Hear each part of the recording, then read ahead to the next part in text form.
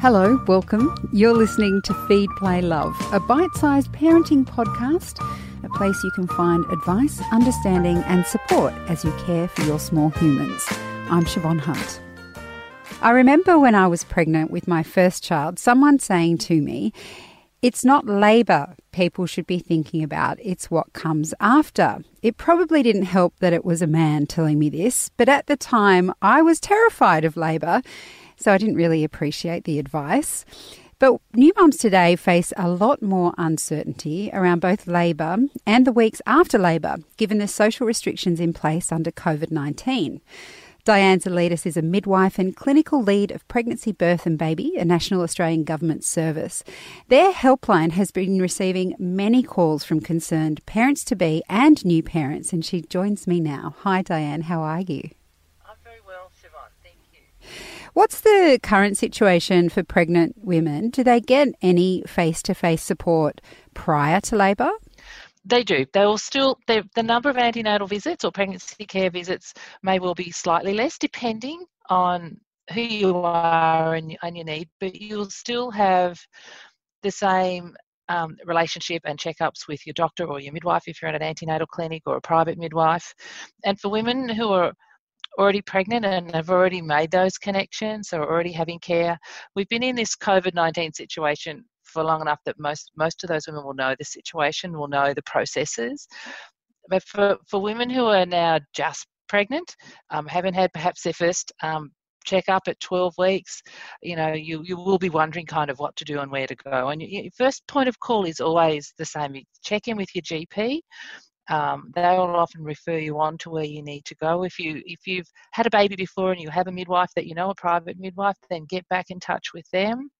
And they will let you know, and your local hospital will let you know what their process is, because it will be different across the country, depending if you're going to one of the large major tertiary hospitals or you're living in a country town and it's your little local maternity unit. So everyone will have a slightly different process, but the midwives will know what it is. They've been doing this now for 7, nearly 8 weeks, it feels like, so, or if not longer. So they'll be able to give you the exact detail for your situation. Now, it makes me think about when I was pregnant with my baby. The first time round, we actually did our antenatal classes across a couple of months with other pregnant women, and that group became my mother's group. And I found that kind of group of women such a support for me and such a comfort, because I spent time with them. You know, I'm thinking about how we used to sit in our midwife's room and she had candles on and tea and we talked about everything. And it was such a nurturing environment. And it makes me feel really sad that I know not everyone chooses to do their antenatal classes that way, but it makes me feel quite sad that women are missing out on that opportunity now. And I'm wondering, with your call centre, have you found women missing that face-to-face connection with other women while they're pregnant?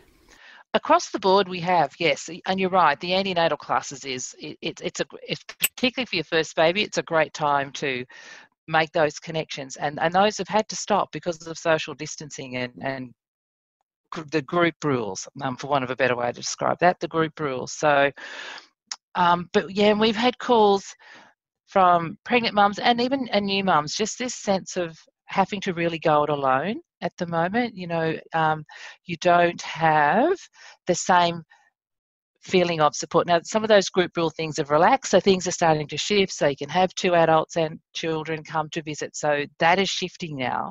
But while we're in the midst of it, that was quite a significant concern for parents and for pregnant women. Because I mean, when you're pregnant, you are still sort of having, your life is quite normal. You know, you're still socialising, you're still catching up with people. And so I imagine that is probably what everyone's experiencing, pregnant or not, that isolation with the strict social distancing rules. Now, when you come home with a new baby, even though you may have lots of support, it can be a really isolating time anyway. How are you finding new mums are coping once they're home? It's been quite challenging for a lot of our callers. So we've had callers call us up and they're home with a 12-hour-old. The baby's only 12 hours old, so you haven't even clocked over day one, and not unusual questions to be asking. It's like, are they, with their sleeping, with their feeding, kind of what do we do? And even sometimes just looking for that human voice contact on the phone for that reassurance. But it is, and for a lot of women at the minute, and again, it will vary from hospital to hospital, but they are certainly given the option and often encouraged to go home earlier, because your home is the safest place from catching the coronavirus. Whereas maternity units have got great processes in place to protect you. You still, when you're coming and going near and around crowds, it's never ever a good thing, or not crowds, but people in a hospital environment, then, it's all, your home is the environment that you're safest in from an infection control point of view, which is why that happens. But we have had lots of calls around that. Yeah.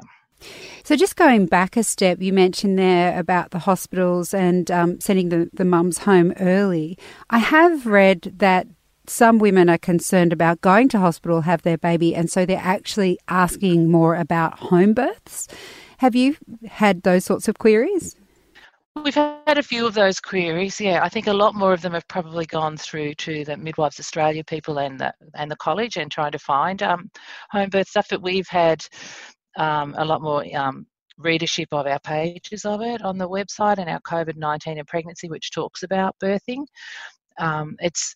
And I guess that was coming from, in the early days, from that real fear around where should I be if we get, like the rest of the world has got, is where is actually the safest place?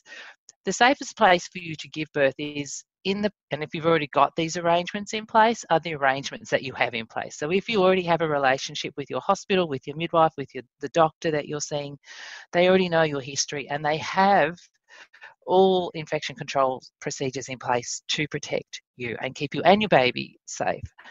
And the same even for, and you may have seen, there was a news article that went around a few weeks ago, a mum who was positive for coronavirus, who had a baby, and they kept her and a baby together in the hospital, whereas overseas all of the talk had been they should be separated, and we did that slightly different, and it was all fine.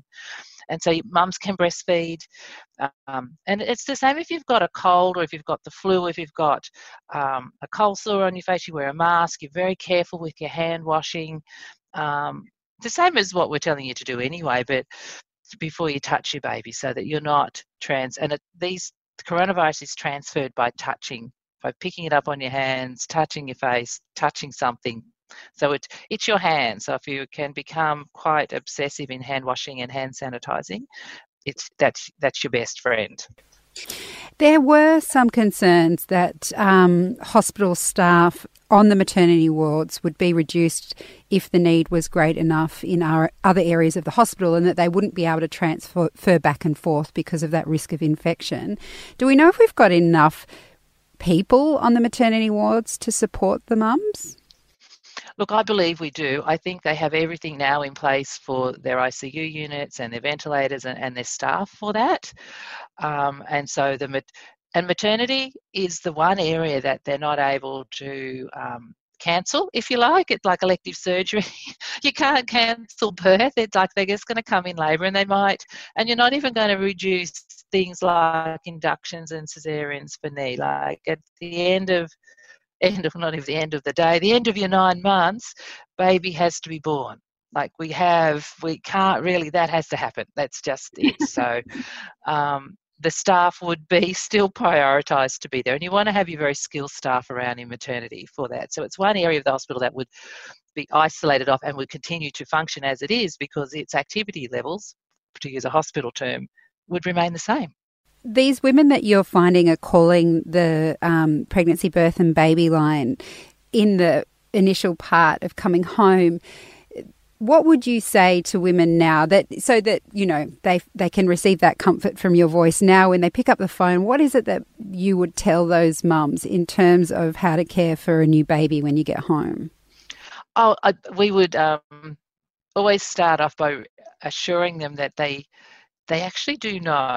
Like if you listen to your gut, you know what's going on with your baby, and you're not going to hurt them. In no way, shape or form you're going to do the wrong thing.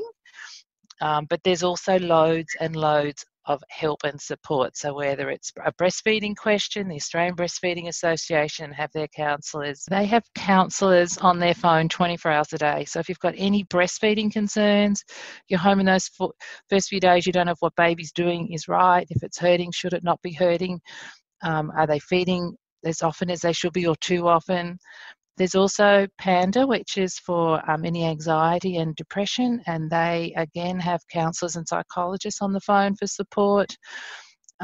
We also have on our Pregnancy, Birth and Baby website, our homepage has just got lots of information related to COVID-19 and pregnancy, birthing, being home that first day. We have got a whole page that links off to whole other resources, even simple things like how to change a nappy, how to bath your baby, how to wrap them, how to hold them, settling, all of those early things that you would have learned if you were there for those first few days that the midwives would have went through with you. We've also got some other fun stuff on there on how to survive social isolation with your kids and games and things like that to kind of be at home and how to get through this time. Well, Diane, I'm going to put links up to that and to the other groups that you mentioned. Thank you so much for talking to us today. You're welcome. And thank you very much for, and I hope, my apologies for the internet disruptions. We can do nothing with that, can we really? Not really, no. That was Diane Zalidis, midwife and clinical lead of Pregnancy, Birth and Baby. Feed, Play, Love is a babyology podcast produced and presented by me, Siobhan Hunt. I'd love to hear from you, so if you'd like to get in touch, email me at feedplaylove@theparentbrand.com.au. See you next time.